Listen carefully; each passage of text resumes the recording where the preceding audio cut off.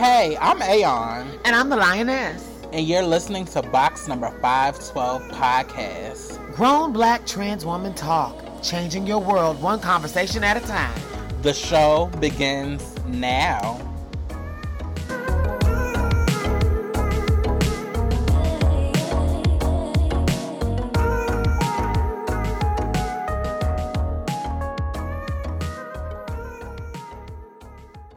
Welcome to another installment of Box Number 512 Podcast, Grown Black Trans Woman Talk.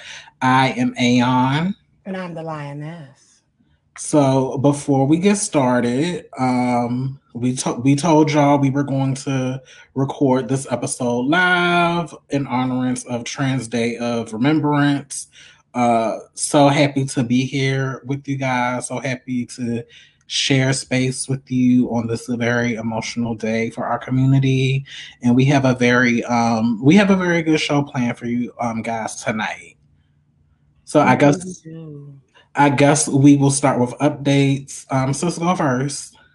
Well, the holidays are approaching, and I am planning on going to just isolate and kind of be by myself, but we are going to Orlando. We rented our own Airbnb.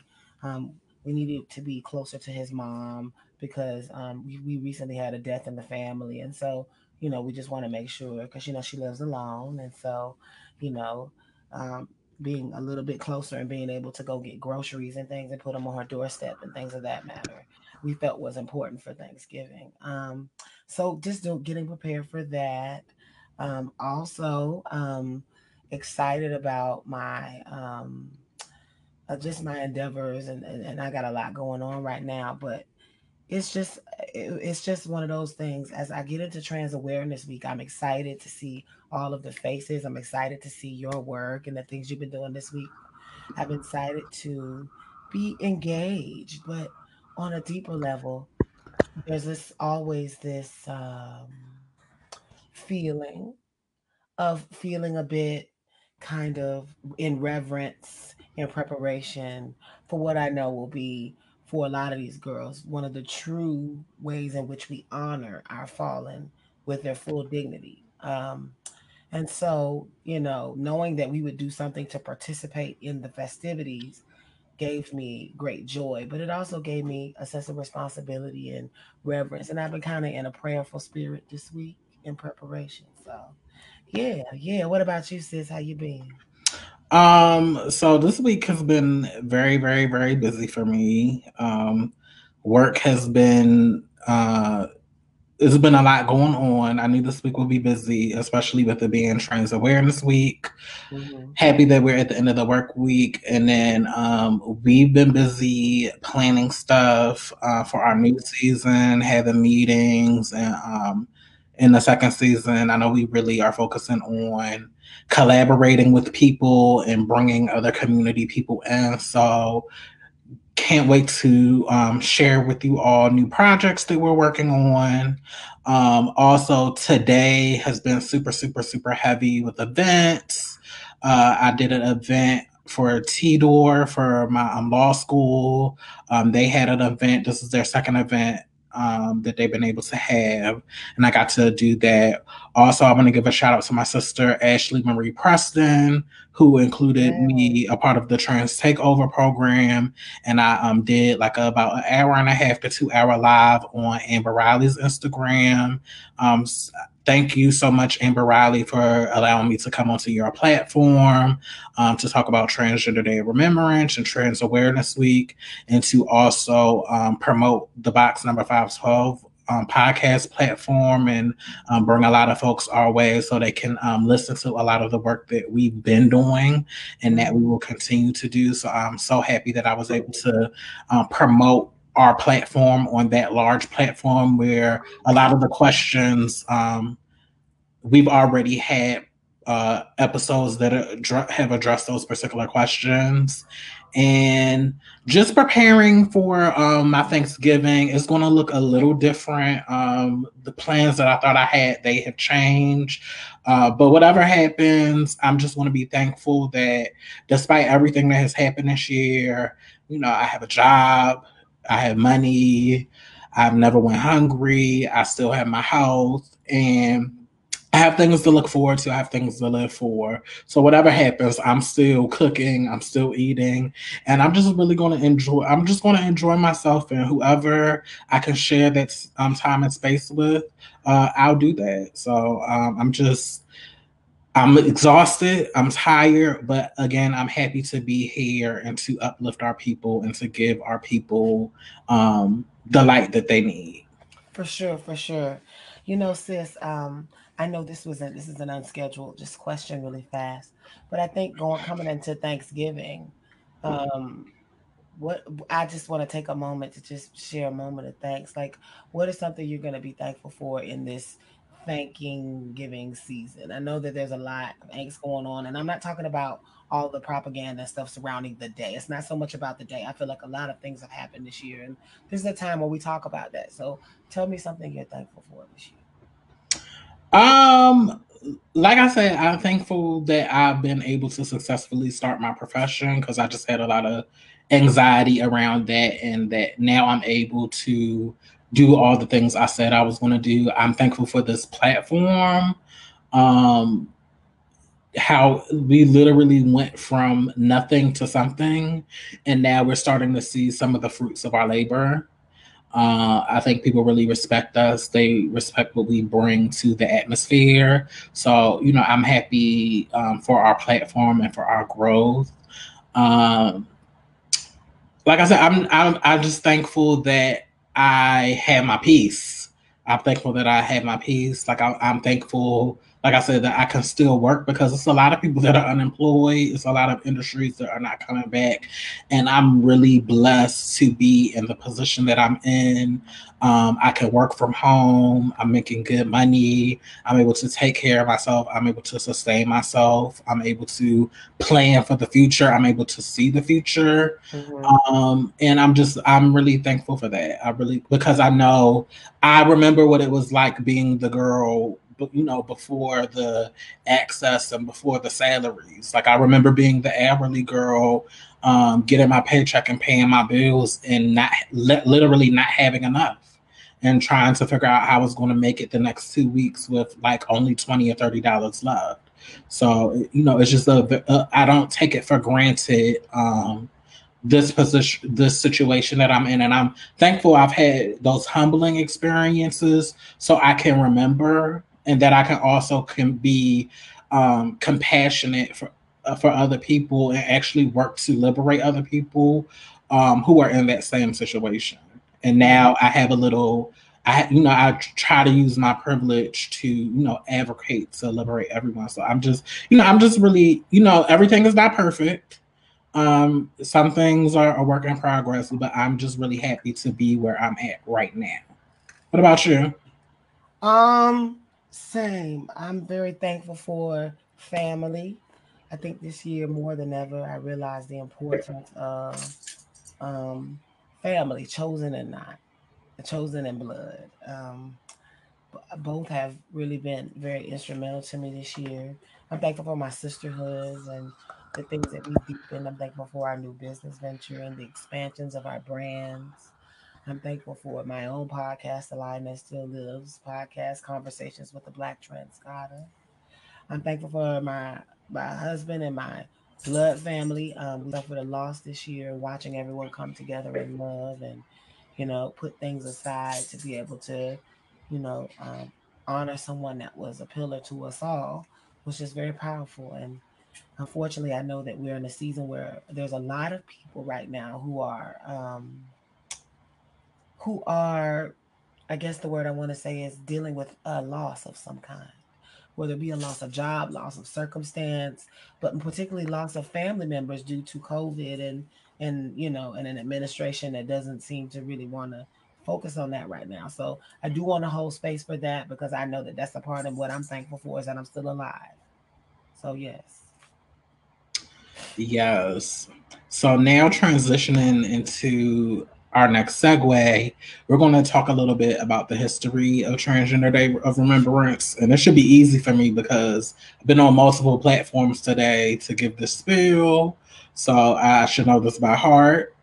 So, Transgender Day of Remembrance was created in 1999 by Gwendolyn Ann Smith for her to memorialize her friend, Rita Hester, a Black trans woman who was murdered in Boston, Massachusetts in 1998. She was a Black trans woman. And since then, the celebration has grown, it's become bigger, it's become more wider known, especially with in recent years with the heightened visibility of transgender people and trans celebrities. And in fact, even today, we had President-elect Joe Biden and Vice President-elect Kamala Harris be the first elected officials to recognize Transgender Day of Remembrance, and that just shows how far we've come. But still, even with this visibility, even with this awareness, this past year has been one of the deadliest years on record for transgender folks, in particular Black trans women, young Black trans women. We've lost so many of our our siblings this year. It's ridiculous, and it shows the confluence of how these systems of oppressions work together to impact our community, where we suffer these horrible losses in our community, these horrible losses of life. Uh, do you have any thoughts you want to bring us us? Yeah. I think part of what makes this country beautiful is that on its surface, we're told that we're going to be able to navigate and exist. And I believe in those ideals. I was raised under those ideals. I feel like in a perfect world, we wouldn't need days like this to honor our fallen, because we would be not being killed for just existing. And I think that, thank you, thank you, thank you. I think that what's most important at this point is that I want to remember that beyond all of the bullshit, beyond all of the propaganda, that these are human beings. These were somebody's sisters. These were somebody's aunties. These were somebody's blood kin. These were somebody's babies, and they're gone. And year after year, we're still having this. And I hate having double digit anniversaries for events that are surrounded around our murders.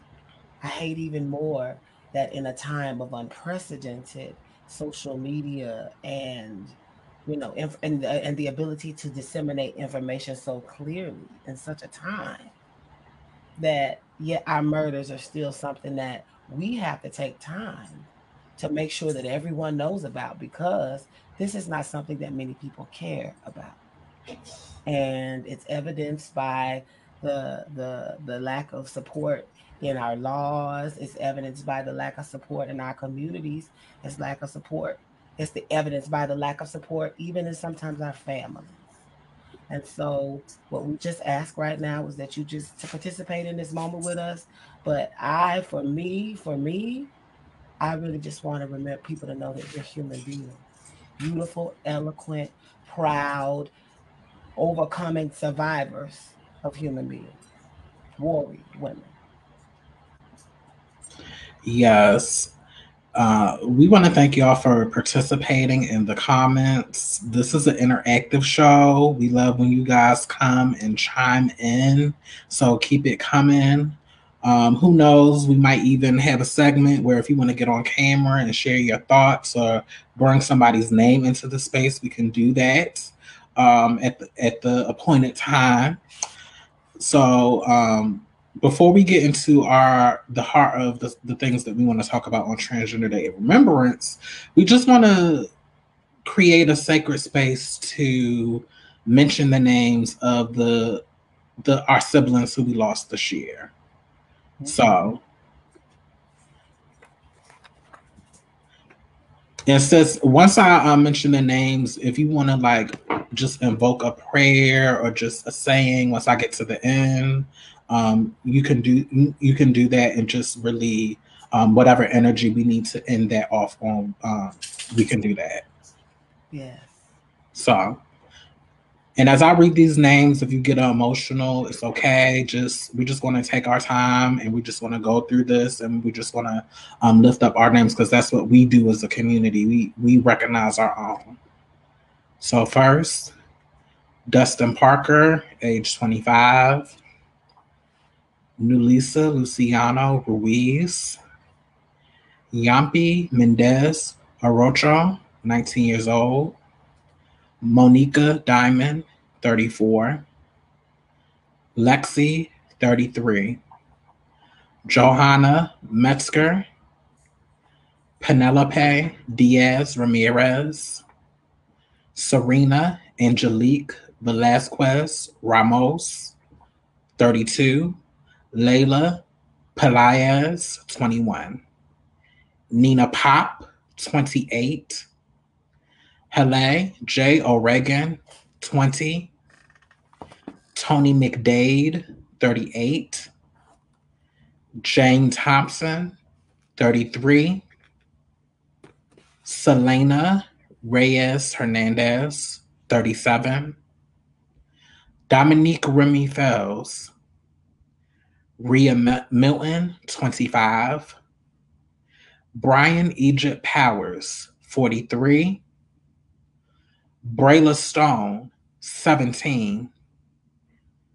Mercy Mack, 22. Shaki Peters, 32. Bree Black, 27. Summer Taylor, 24.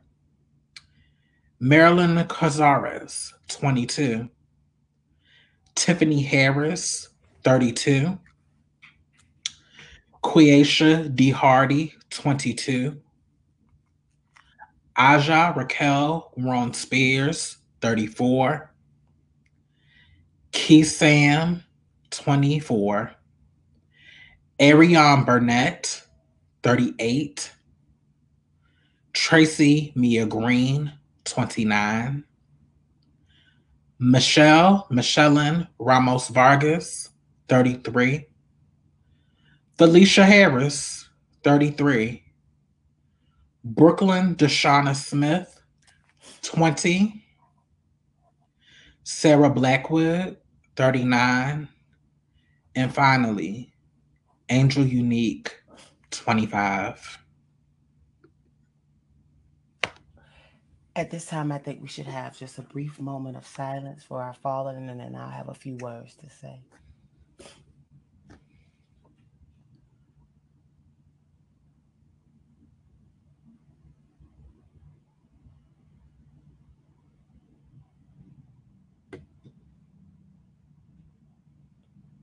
Thank you.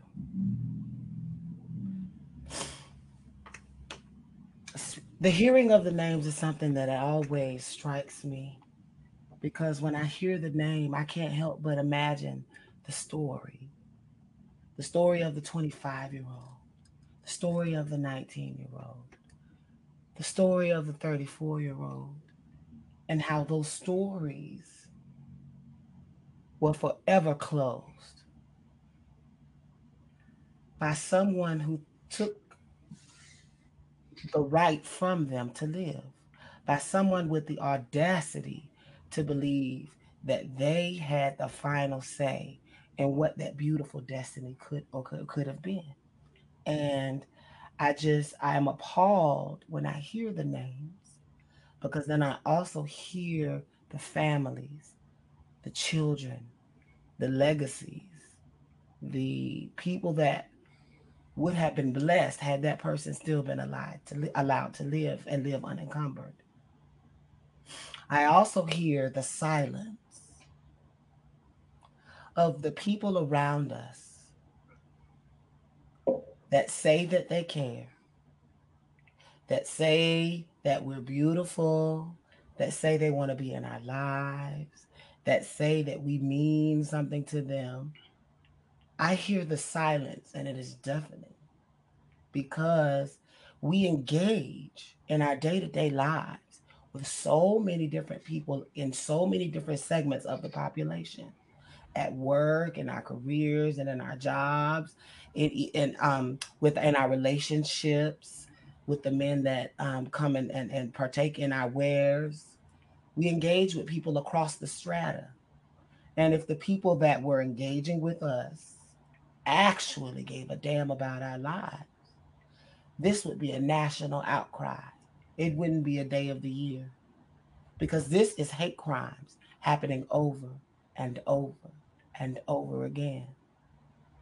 These are the things that are signals that our society has starting to become a place where it is unsafe for regular tax-paying citizens to live if you dare to be different. And as trans folk, we have this double indignity of being maybe a minority in the case of Brianna and I and a lot of these girls that are being murdered. We have the double indignity of being minorities, being killed by the police, but no one will ever come march for us in the way that they would if we were black men. No one would ever give a damn about our lives in the way that they would if we were cisgender. And I just think that that is appalling and it is disturbing for these ladies, of the names that you just called. I declare and decree victory over their lived experience because while their lives was cut short, I declare victory over the fact that I know that they impacted people that will forever be changed by their existence. I also declare victory over in life because even though they lost the battle for their life, we are a community that does not forget our fallen. And so we call them and we speak their names because we want them to know that their legacy shall never fall as long as we are alive, because our community cares for our own. And that is powerful. And that is honorable.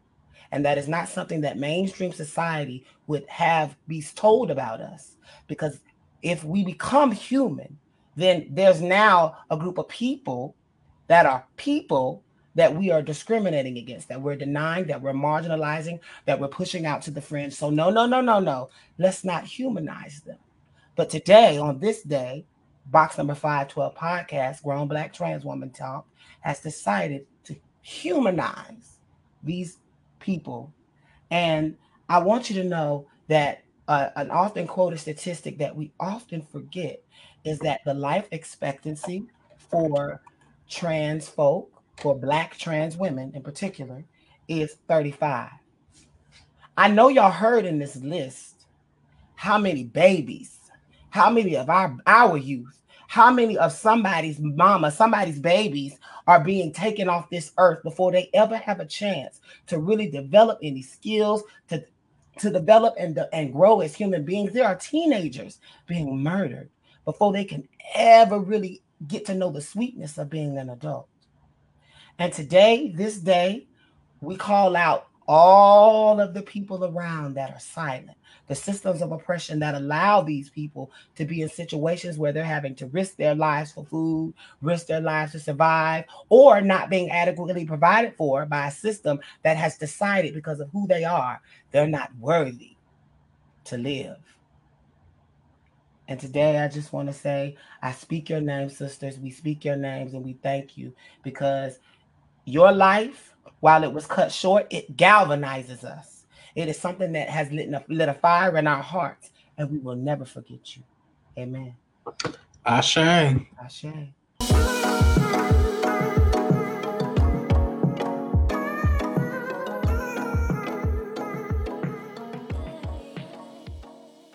So now we're going to, on a lighter note, we're going to talk about some orgs that are doing the work and that are honoring our fallen's memories and are working to create a new reality for all of us where we can thrive and live the lives that we were meant to live. So, sis, you want to start that off?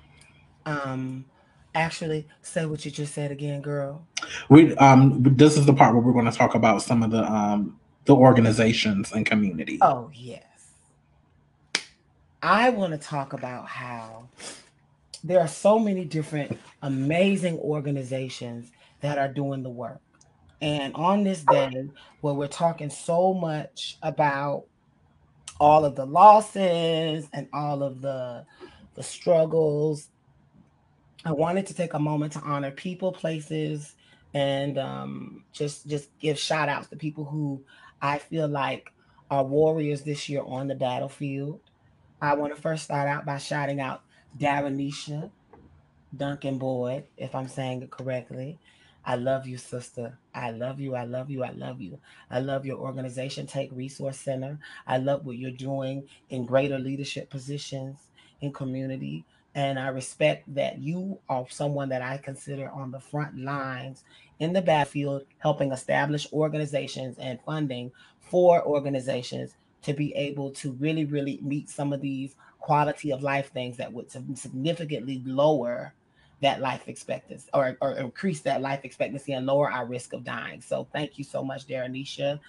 Shout out to the illustrious, the wonderful, my sister, the fabulous Toya Washington. I want to just give you a quick shout out real fast on Remembrance Day because, I've watched you move from in different levels in life, but now watching you really move into ministry, watching you move into now doing more things with your interviews and things, and watching you do the work in community on the ground, watching you drive girls back and forth while still being the glamorous woman that you are, while still holding space to start your own project, the Trans Woman of Color Project, which is y'all, you guys make sure you tune in. It's a project that's going to be addressing the mental health and physical and social needs of trans people. And she's about it. She's about her work. And so I just want to give her a shout out and just organizations in general. I just want to thank every organization out there. I want to give a shout out to my sister Salandra in Tennessee. Shout out for your organization. I'm sorry I don't know the name, girl. Shout out to um, what's trans. I forget the name of it. The trans housing program here. A vision for hope. Amen. Won't he do it? He came to me. Shout out to you in this moment as well. Thank y'all because I do know that change is not something that happens overnight, and it's through labor, it's through prayers, it's through the suffering, it's through the sacrifices of many of you that I just named, and many, many more out there that has allowed this movement to go forward. And as someone that has been a part of the movement for many years, I know the work and I honor you for your service. So thank you, thank you, thank you. Shout out to you.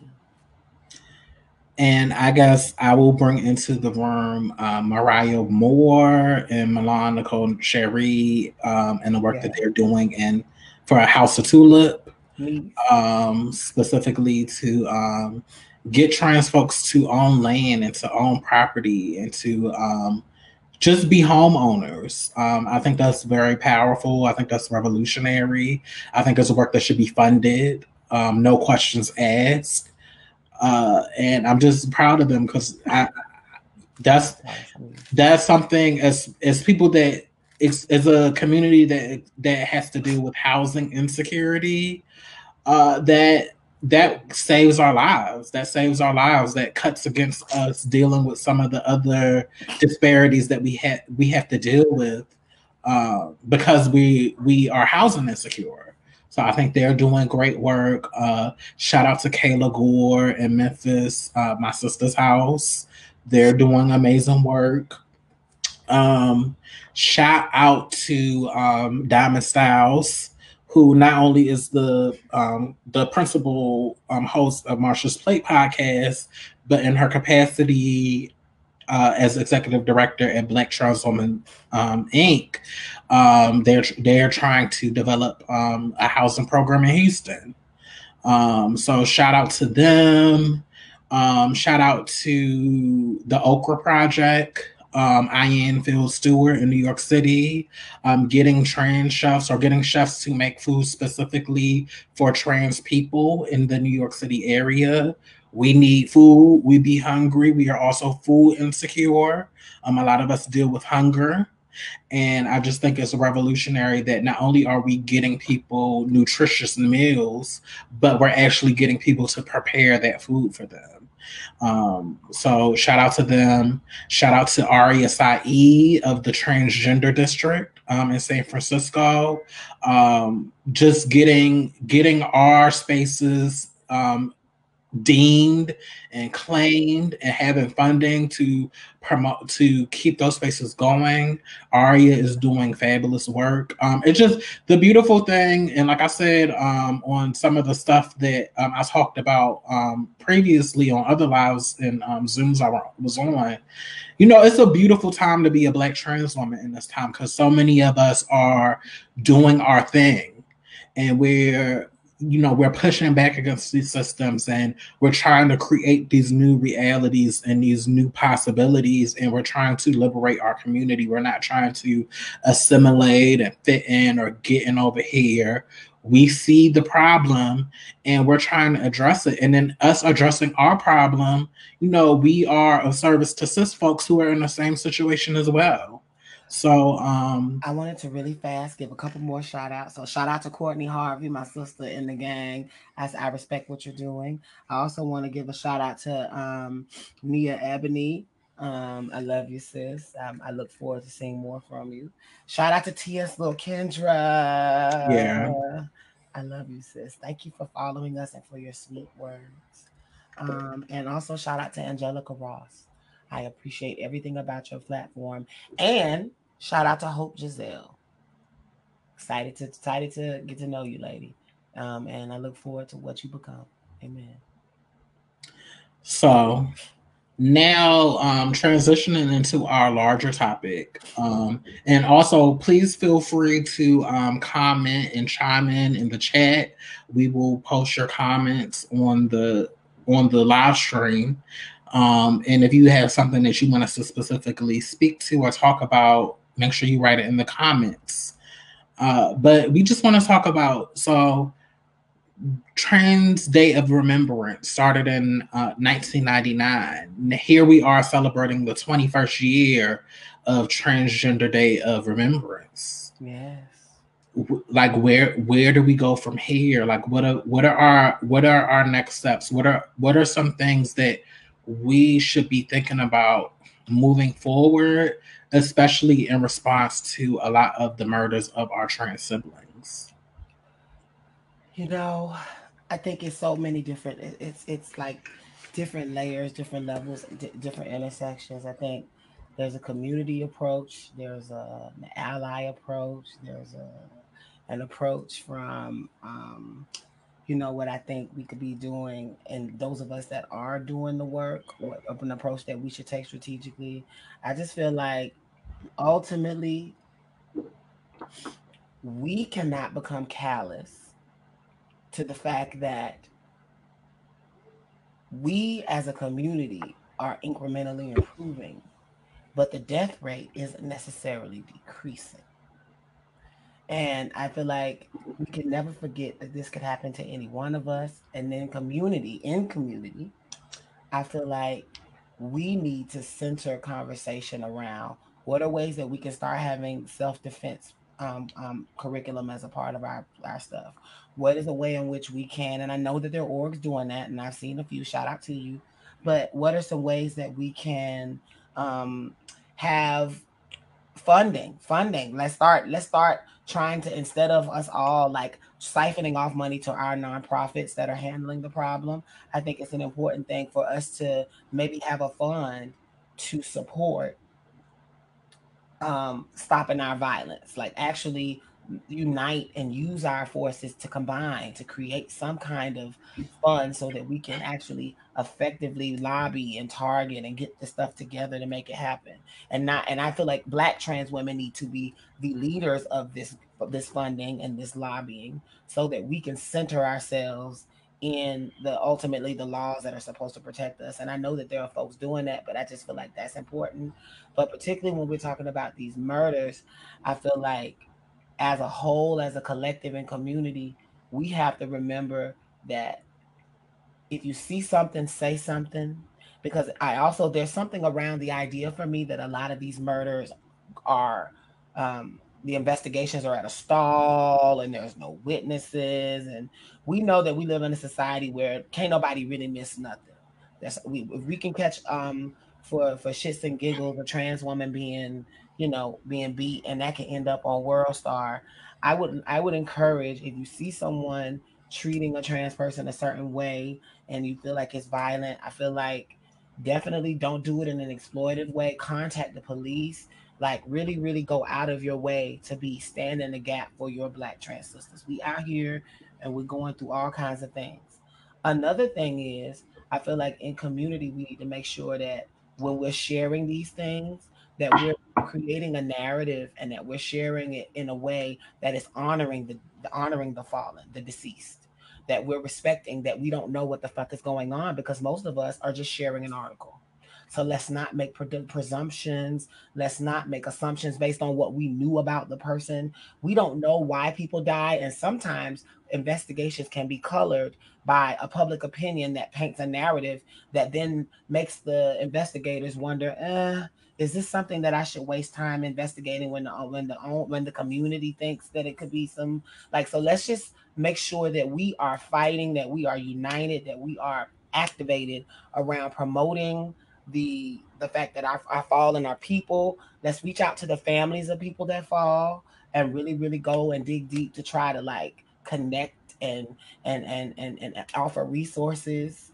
Um, and I also think for those of us, for the people that are our allies, and that includes the men, I feel like you have a duty and a responsibility for the benefit you get from having us in your lives and being able to say you've been close to greatness and joy and happiness, because that's who we really are when we're not being bound up by society. If you have that in your life, you have a duty to it to protect the light that God has given you, that God has put in your life. Because I believe that we're lights, and I feel like that's something that I think if the people around us really, really doubled down in their efforts to make sure that they were protecting us on all levels, I feel like we wouldn't have so many problems, because we engage with so many different people in so many different ways. Wouldn't it be wonderful if some of y'all actually took maybe even some of the money that you would spend in other ways with us, took some of that money and just put it towards privately funding the nonprofits, these Black trans led nonprofits that you see that are doing the work. We've listed some today. We took the time to do that. So yes, yes, yes. Sis, what do you think? What are some ideas you have?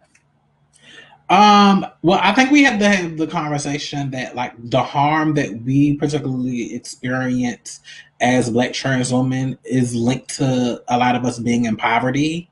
Yeah. How that inherent us being in poverty inherently makes us more of a target for violence, and that structurally that's just the way it is. So I say that to say that and I don't want to say that like throwing money at us is going to solve the problem, like just throwing money for the sake of throwing money. But what I do want to get to is for my first point is just our access to employment, and our access to employment that allows us to live a good quality life where we're able to take care of ourselves, and we don't have to rely on underground economies, or we don't have to engage in these parasitic relationships where we exchange like care we exchange care with somebody that is abusing us, whether it be financially or physically or verbally. So I think that is part of the solution. I feel like a lot of people are doing the work that the best that they can at this particular point in time. With the more visible that we become, the more we can push back and get laws passed that protect us and give us a place in a workplace, so we're able to stand on our own and take care of ourselves. Or for those of us who want to do sex work, we can do sex work in a way where we're not criminalized for it, but in the event that violence happens or something happens, the police is actually, they're not going to further criminalize us or take advantage of us, and they're actually going to do what our tax dollars pay them to do. And then I think my second point is we, specifically the trans women, because we just had another case out of Miami where I think she's Latinx. Her husband ended up murdering her. I think there is a conversation around intimate partner violence and how that shows up in the life of transgender women. Because with a lot of these stories, these are people that I was going to say this. Let's pause there. I like intimate partner violence. I feel like we should really point that out. So yes, go ahead. What were you saying? Yeah. So these are not strangers that are causing harm to us. These are people that know us, whether it be in a monogamous relationship or a repeated sexual partner. These are people that have unfettered access to us, that know our habits, know our insecurities, know our triggers, know our weaknesses. So it therein creates this dynamic where we're in these situations, and sometimes it ends with them murdering us and them harming us. So I think we can, moving forward, we can create solutions where we are further working on creating and stabilizing our relationships with cis women who get the conversation and kind of being looped into the conversations and the work that they've already done for intimate partner violence, and then kind of creating systems where even trans women can come and find refuge in these programs that should be protective of all women who are going through the situation, especially if they need to escape an abusive partner. And I think we don't realize how easy it is to run in or link up with an abusive partner, because sometimes they come off like the perfect person and you don't know until you in the situation. Exactly. And I think an important part of intimate partner violence too is it based in the idea that sometimes we even are told in society, and this is often by our men, that we should be grateful somebody want us. This notion that because you're a fringe community, because I know you have damage, because I know you come to the table with trauma, because that's how fucked up life is for people like you. I know that. I can see that on TV. I can read that on the internet. I can see by the Trans Remembrance Days. Sometimes a mentality creeps into the men that enter our lives that we should be grateful just to have anything. And I want to push back on that narrative for us ladies, because we are responsible for creating safe and healthy boundaries for ourselves. And that means not just accepting anything. That means having that core gut feeling when you know you're in a situation where somebody is not the best for you. They can be wonderful for you in so many ways. But when I say the best for you, I mean using that internal gut, that barometer, that thing that spins around and tells you when your spirit is pointed in the right direction.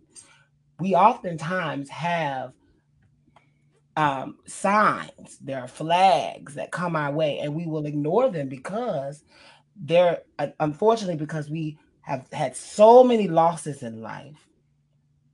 We've been so rejected by so many different people in life that we literally have gotten to the place where some of us, not all of us, but some of us will accept behavior that is not becoming of a goddess.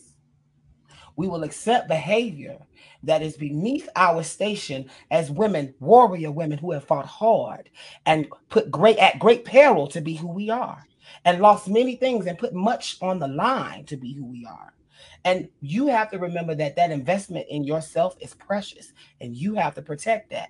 And that means setting healthy boundaries with our partners. It also means holding them accountable when we see behavior that we don't see and we don't appreciate, and if the and immediately cutting ties from anything that is toxic, anything that makes you feel unsafe.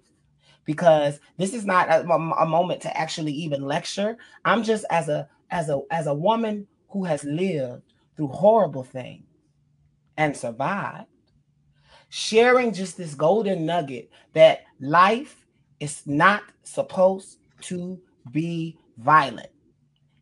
That's why we do what we do. That's why we advocate that we act. I do not want to live because if it were the case, everyone would live with the same threat that we have. And that's not the case. There are some people living really good and comfortable.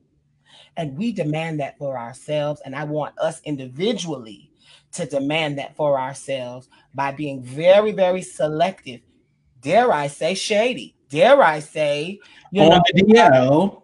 What'd you say? On the DL. About on the DL about how you treat these men, because the reality of it is that we have the control over who we allow in our environment. Now, sometimes those decisions are made by other factors, of course, but the ultimate decision is us. And I want us to use a bit more discernment in the way that we enact. And that first is unpacking that toxic narrative that we just got to take anything because he loved me, because he told me I was pretty, because he told me that he was going to be with me, when we know that lies roll off the tongue easy as water.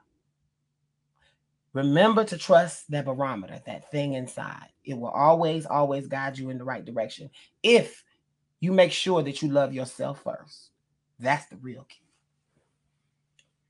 Yes, we have a comment. We have a comment. I'll read it. Yeah, read it. Society is allowed to undervalue us as a whole, and we are too often subjected to risks that we should never be exposed to. This is why community is important. I completely agree. That is exactly why community is important, because if we don't got us, who else will? We have to love on each other and really, really uplift each other. And that's why I use the wording of God and goddesses when I'm talking about us, because we have to speak to something that is deeper than all of the toxin that is put on top of our names and our existence, even in the labels that we have to take. I can't just be a woman. I have to be a transsexual woman, because we live in a society where there has to be identifiers. So when I say God and goddess, it takes away, it's like a whimsical way, not in like an actual thing, but it's a whimsical way of me taking away the power of all these other words that aren't affirming. I am affirming you because I'm telling you that you were divinely put here to be something beautiful. And that's goddess and God energy. And so that's why I use those words. And I want to just put that golden nugget out there to the community. We got to look out for each other like we God and goddesses. We have to treat each other with the reverence, that because that is what's going to actually kill the enemy inside. Is when we love ourselves enough to where when I see another girl, instead of it being I don't really see it for her. What if I chose to try to send love her way just because? And what if she received it, and now that community thing has expanded further, and every encounter with a trans person can be positive? What if you chose to make it positive every time? That's deep. And also, if you have access to counseling and therapy, that'll help you to work on seeing the value in yourself. And I'm saying this as somebody that heavily relies on counseling and therapy, because even as somebody that is as self-actualized as I am, but sometimes you get tired, especially when you feel like you keep running up against the same wall, because like it's no shame. Sometimes I feel like I'm just like the world is gaslighting me, because I know that I'm a fair person. I know that I'm a good person, but I know the reality of the society that we live in. I know the reality of I know that I'm not the default. Right. And sometimes I have to, empty my bucket to get that out, because it's like you can only take so many punches. And for me, the access that I've been able to have to like low and and I wasn't getting like $200, $300 sessions. Like one of my last therapists, it was like $5 a session. So it was just basic, but we're going to get beat up because this world is just not designed for us. And it's okay to find refuge. It's okay to have somebody to talk to just get it out, because the world is just constantly placing this stuff on you for us not to love ourselves. And that's real. And I don't ever want to tell somebody that, you're just going to be self-actualized and you're just going to run through the field and there's going to be daisies and everybody is just going to be receptive to you. It's not like that. And part of finding that value is this just, for me, it's just this continuous practice of releasing. Releasing, just like releasing all of the stuff that people in society tries to put on me, particularly about me being somebody who was trans and trying to love myself. I have to release, I have to purge, I have to expel that. So I have to expel that stuff if I am to maintain my sanity. You mentioned releasing, purging, and expelling. And I think that's something that is it can be very, very freeing to a person. And I feel like, but there are not a lot of ways in which in our organized society where we got to work, we got to come on, we got responsibilities. For those of us trans folk that got kids, we got to take care of these kids. For those of us out here who have partners and spouses, it's always something. And so I know for you, Brianna, you are someone that I admire in the fact that you are able to very accurately, I think, assess yourself. And you do a great job of setting boundaries and creating systems in place that work for you. So I think you'd be a great person to ask, what are the ways in which you release, purge, or expel? Because I know there are going to be some people that are listening right now. They may be like, how? How do I get that feeling out of me? How do I get these ideas out? So what advice would you have? Well, for me, like what I'm doing right now is I got to deactivate all of the apps because being on the apps and having that direct access to men and men having that direct access to me, it's crazy. It's always this dynamic of them kind of like coercing you or forcing stuff onto you that you don't realize through their constant like just message after message after, and they're not really saying anything, but it's just this message of them feeling like they have to have access to you. And if you don't realize, you can internalize all of that stuff and it can kind of make you go crazy because it's just like, this is not the type of connection that I need, and they feel like they have the right to have this access to me. Even when I say I don't want to, I'm not interested, bloop bloop bloop bloop bloop bloop bloop. So to me, that is like, it's okay to take a break. It's okay. It's okay. It's okay to not get that part of myself fed. Because I'm not going to lie, sometimes I do want that attention, but a lot of times it's too much and it's not healthy attention. So I have to disengage from the game. And then once I've purged enough and I'm ready to get back in the mix and I can handle it mentally, then I'll get back in. But sometimes you just have to disconnect because, especially dealing with trans amorous men, you don't realize how often, even without them like being like obnoxious or aggressive, they're steadily trying to coerce you to do stuff that in your heart of hearts you really don't want to do. And I think I would even like a point of clarity there. What do you mean when you say that?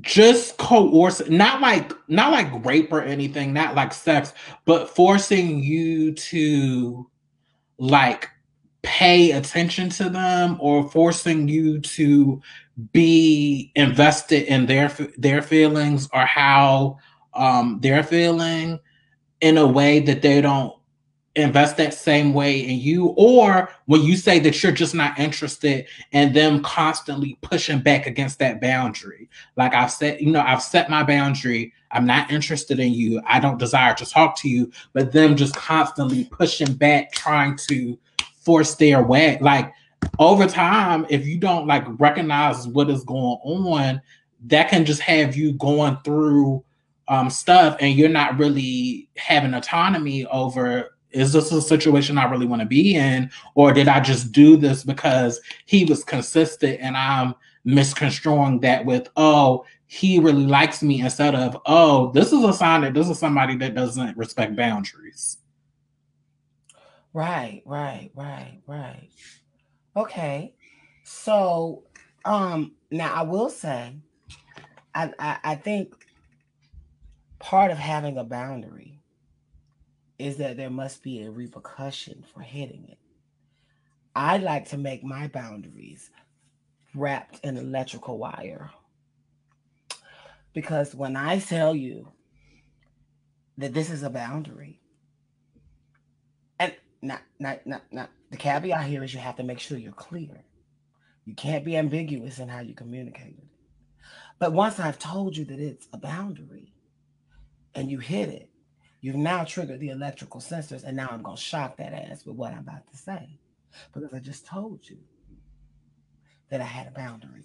And I think I use that as a strategy in my life, and I think it works. And I feel like, particularly though, if we can push beyond what I was speaking about earlier, like that feeling like you need to engage in anything, Right. like, because if you have them, if you're empowered, if you're truly empowered to believe that you don't need these niggas, then the next time he calls you, that's a real quick scalding, and then a hang up, and then a block, and then a never speak to. And yes, that will mean that you'll lose contact with that nigga.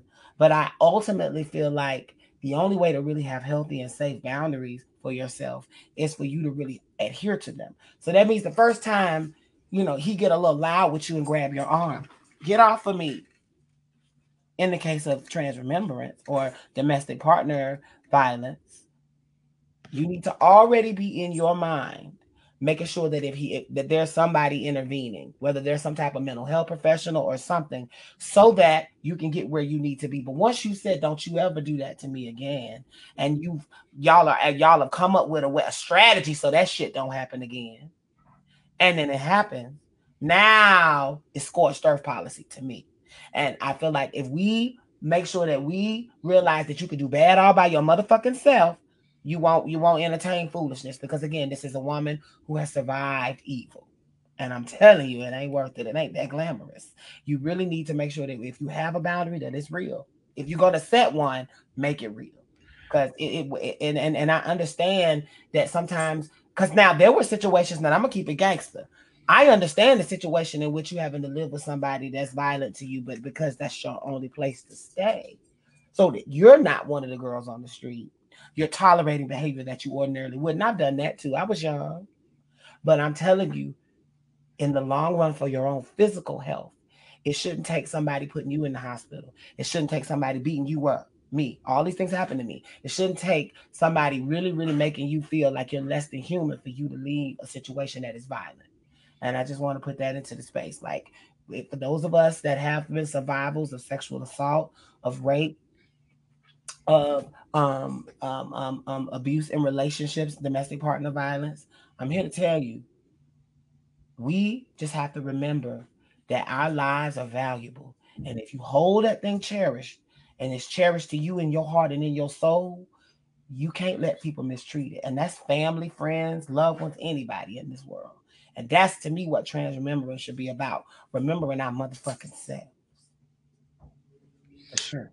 Stephanie wrote a comment that kind of spoke to my example when they're forcing themselves, and it's that artificial attachment that they try to force. Yeah. And I guess my message is, and specifically I'm referring to like when you're on like a grinder and it's the same guy that I've blocked 3,000 times because I said that I'm not interested, and they're forcing.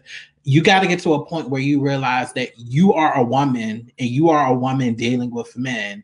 And because you are a woman, if a man is misogynistic and he's not going to, no matter what boundaries you shut up, he's just not going to respect them because he sees you as a woman. So he feels like he can run over you. Sometimes you just got to get out of Dodge. Like just blocking. If somebody is just not going to respect those boundaries, they're just not. And so I think me getting out of Dodge is just pulling myself out of that environment and then just empowering myself that I can pull myself out of the environment and not tricking myself into that negative self-talk. Well, where am I going to find somebody? I'm never going to no, like you have to protect your peace and you have to protect your sanity. And there's nothing peaceful about all of these men just constantly feeling like they have access to you and pushing your boundaries, but really it's not anything substantive that's benefiting you. So like just empower yourself to pull yourself out of those environments, especially when you've made clear by blocking them that this ain't what you're trying to do. Because to me, blocking and keeping them blocked. Don't unblock because right. you feel lonely or because you feel away. Or no, sometimes they just create new profiles using different accounts. But to me, that's a red flag that no shade, this person could be sexually violent because here I am being clear as hell and it's not enough. So let me just fall all the way back. And let me also dispel the narrative that this can't happen to trans women in relationships. Right. We all are on social media, and I happen to have a public platform that I have particularly because I navigate. So I'm aware that when the things that I put on are being seen by other people. But with that comes the crazy. So even with me being clearly in a relationship, that's something that I shared over and over and over again. I've had my husband on my podcast, people know him, whatever. Wedding pictures on my profile. There are still people who will almost harass me on the internet. Because you're a woman. Because I'm a woman. And that's something that women in general share, female-bodied individuals share in this world, is that your no's to a lot of men are maybes. And there's nothing you can do that's going to convince them that they can't talk you out of your panties. And it doesn't matter who's in your life. It doesn't matter that you have a spouse. We all have a duty to make sure that we're protecting ourselves. Don't ever get slip. I make sure that I have my protection devices when I'm out as well. Because these niggas will stalk you. They know where you live. They live in the city. And they will actually take the time to find out. And let's not act like every attack is because a girl was doing sex work. Baby, listen, these men have realized that we're very beautiful, vulnerable creatures that oftentimes aren't very connected to very strong familial units. They've learned that just from watching Pose and TV. So what we have to do is make sure that we are not allowing ourselves to get too complacent or comfortable, because it can happen to any one of us. When I leave this house without my husband, I'm just a black trans woman on the street. It can. It can. Patriarchy is the worst. Ain't it the truth? Ain't it the truth? Anybody but men, everybody, really white men, white patriarchy is even worse. But I'm saying it's just the notion that our bodies aren't as, our sexuality, our values, our rights, our bodies, our existence isn't as valuable, and that at someone's leisure they can decide for you what they want you to see and experience. Sis, what is that bigger post that keeps coming up? Kaneen Mafia. Hey girl, shout out to her. Oh yes. I want to give a big shout out to Kaneen Mafia. She is someone that I've known for a very, very long time. I'm shout out to you, Tila. Shout out to you, Kaneen. I love you dearly. And so I just wanted to just thank you. She's someone that has been very, very instrumental in community here in Atlanta, here in Louisiana, here a little bit of everywhere. New York, everywhere. And so she's a well-traveled woman. She's a healer, a practitioner. I know her to be a woman of great faith. And so I just want to shout her out today too. So that in this moment, I'm taking my moment. So anyway, good evening, healers. It is personally hard for me to call men in today's society gods for me. It feels like feeding something that's already full. But I do like using goddesses to call femininity outward and upward. I feel we need that in this season. And of course, I love hybridizing the word of goddess God as a reminder to myself of my own wholeness. Well, sis, I want to say I agree with you 110%. And I want to say when I was saying gods and goddesses, I was referring to the trans masculine part of our community, the trans men, the ones that identify as men. I was saying gods as in them and goddesses as in us, because trans men are also being killed. Trans men are also being denied. Trans men are also being raped. Trans men are also being raped by people in community. Oh. Because let's do it if we're going to do it. Okay. Violence is violence. If we're going to do it, let's do it. because I stand with my brothers. I have wonderful brothers. So when I said God in that moment, I was referring to the gods and goddesses that have this unique and beautiful experience of existing in a way that the world just can't handle. And I was using that terminology to affirm us, the divine masculine and femininity in this community. So, yes.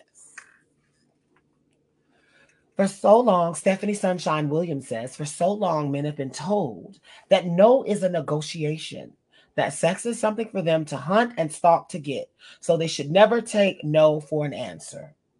True.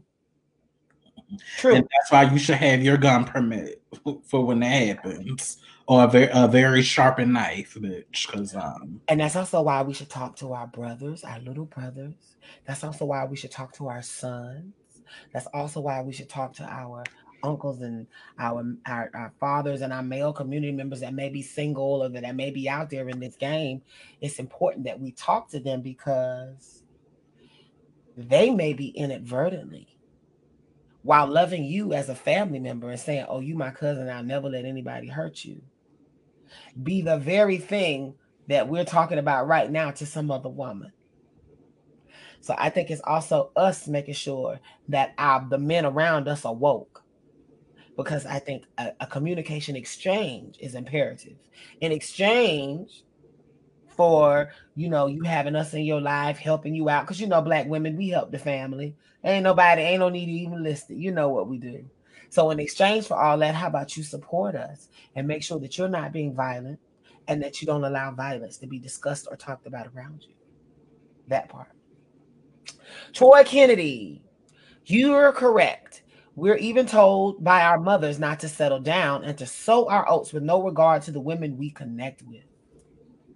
Toxic ideology, rooted in so many different layers of problems. But at the end of the day, what it really speaks to is just how we as a people oftentimes will take the poison that was fed to us. And because that's the only thing we know, or because it feels comfortable, because that's what our people did and the people before them, we pass down a narrative, even sometimes when we know better, that is toxic. Because as a woman, if you were the woman that were in that man's life when he was getting his oats sold, then you know what it feels like to have somebody casually discard you when they're done.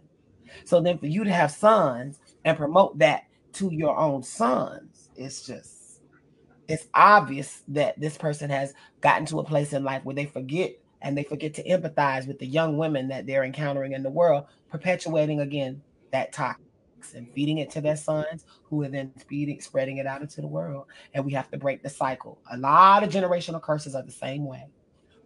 Brianna, what do you think? um, yeah, I feel like men have to want to unlearn the behavior. I feel like men need to want to be feminist. Mm-hmm. But that's a whole nother conversation.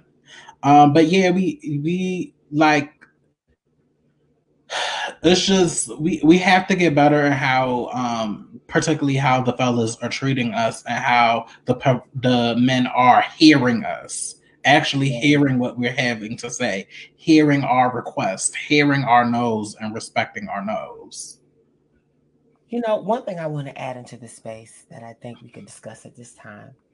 So there are men that now have reached to that place in movement where they are speaking. There are platforms, there are groups, there are affiliations, there are Jedi councils. There are all of these things that are now being formed around supporting the men that like us, but also it's their platform supporting their love and their support for us. Shout out to men like us. Shout out to the Trans Amorous support group. Shout out to all of the folks, Troy Kennedy, all the folks. I can list everybody. Chris Patterson. I can list everybody. But shout out to all of you. Jonathan Hayden. Shout out to you. Shout out to the leaders in that movement. Shout out to Tierra Turner. Shout out to you. I see what's going on, but I want to take this moment, Bree, for us to hold them accountable. So now, on this day, where we are discussing the loss of so many of us, I want to know If you men honestly feel like you're doing everything in your power, you love us, you even have platforms to support us. You even are doing everything you can to treat the women in your lives. You're empowering each other to be better men. But we're being murdered at a rate that is alarming. And I'm not saying that you have to necessarily do grand things, but what could you be doing more? That's the question I want to ask. And Brianna, do you think they could be doing more? Yeah, like no doubt they could be doing more. That it was a conversation that Angelica Ross had on her platform, and shout out to Tony Michelle Williams because Yeah, shout out to Niecy. she really brought the point home. It's certain cis het men that we've platformed because they do have content that uplifts trans women, but it's really parroting stuff that trans women thought leaders have been talking about forever. But because it's coming through a black cis lens, it's the best thing since sliced bread. But just saying the right thing, that's not enough. And we have the right to continuously question and critique how you are modeling what you're talking about. Because anybody can platform themselves and say the right things, but what are you doing in your real life interventions when blatant transphobia isn't occurring in front of your face? Are you intervening? Are you risking your privilege to put yourself line to disrupt the behavior? Or are you just sitting back being a bystander? And because you and not even speaking to trans attracted men, but if it applies, let it applies. But like cis het men purely date cis women that want to platform themselves. What habits do you have to make sure that you are not engaging in just this performance of acting like you're an ally, but you're actually a credible ally? What are you doing to share your platform? I just saw a video from the NAACP today where once again a message that a black trans man or a black trans woman could have said, or they could have extended the olive branch to have us be the ones talking about our experience in the video. But who did they get? The same black cis queer man that constantly takes up space and takes up Is opportunity. it literally the same guy? The same guy, girl. The same guy. So There like is a gentleman, and I don't want to speak his name right now because I don't want to. It's not it's necessary. habitual at this point. But he needs to sit the hell down. And I want to say this in love and happiness and joy. I am glad you read books. I am glad you are connected. I am glad you know a few girls. I am glad you get regularly checked by your council of people who are helping you understand about our lives, but you are not trans. You're not. And we need to give the mic away to You're a not. and to speak from the experience firsthand. There are enough of us that are articulate, concise, and with the right analysis, with the ability to be camera ready, and most importantly, that are great teachers that can really talk about some of the things that you're speaking on. And the reason why we push back is because while your analysis is deeper than most and it's commendable, it isn't quite sharp enough. We believe that we can speak better about our experiences. And so sometimes I think even on this day, it's important that we remember ourselves in this moment and say, you need to sit back, sir. And I don't know who you are, but I hope you do get wind of this because you are an individual that I respect as an academic. I do think you're grandstanding at this point about information that you learned secondhand when you should be passing the mic to us. Amen.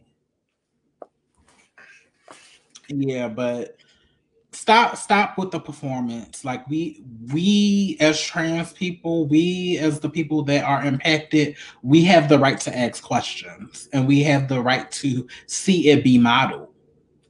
Sure. Period. So that I think we did a show. I think we just did a show. So take us out of here, sis. Well, before we go, I want to say thank you so much to each and every one of our listeners. This journey with my sister Aeon, aka Brianna Jenkins, has been amazing. It has been fulfilling. It has been um, it has been a joy because I've been able to connect and deepen in my passion for communication. And I just want to say thank you really fast, Brianna, before we go, because I know that we'll be having a break for holiday, and we'll have more information on our pages about that, about the new season and the upcoming stuff. So stay tuned for more information. But Brianna, really fast before I do our outro, thank you so much for your time, your talent, and your energy. And I want to say that I'm thankful for you this holiday season, because I truly feel like you're one of the few people that I can say I took a chance and did something and that was a risk, because people say you never do certain things with family or friends. Mm-hmm. But with you, sis, I feel like we've deepened, and that's powerful. And I wanted to take this moment to show this example to others that it can work. You can do something with your homegirl and it work, as long as y'all are constantly in communication about your goals and how they change. Right. Because it's not easy. No. But I want to say that this is gangster as fuck to me, sis. And I live for you, the house down banana boots, bitch. I live for you too. Yes. And thank you guys also for tuning into this episode. This is an episode that is a culmination of a lot of wonderful things that we put out for you on a myriad of different topics this season. Everything from dating and relationships to family to the politics, reality shows. We've covered it all. And we've done it from the perspective of grown Black trans women. For those of you who have already done it, we thank you, but we would love for those of you right now who love what you see, who want to support Black trans business, who want to see this kind of conversation grow and expand so that it is not uncommon, then we would ask if you support a Black trans business. And to do so, all you have to do is go to www.anchorfm.com and click on the donate tab and help a sister or a couple sisters out if you want to support us. Also, we would love it if you could like, follow, and subscribe to us on all of our social media platforms, including YouTube, to find our content. Next season, we got a lot of great things coming up for you. And so we want you guys to stay plugged in. We want you to stay connected. And so don't forget to like and follow and subscribe. And go back and check it sometimes, because sometimes these algorithms might throw you off. We want to make sure you know all the latest, hottest, newest things. Thank you for tuning in to another episode of Box number 512 podcast, the Trans Remembrance episode. We love you. We love you. Bye. Thank you for listening to another episode of Box number 512 podcast. Grown Black trans woman talk. Don't forget to go to our Anchor page to become a monthly sponsor. And also feel free to like, follow, and subscribe to us on all of our social media platforms. And also, please don't forget to rate and review our podcast. Every comment matters. And lastly, please, please, please follow and tune in for our live interactive Facebook show every Friday on Facebook and YouTube. Until next time, I'm the Lioness. And I'm Aeon. Bye.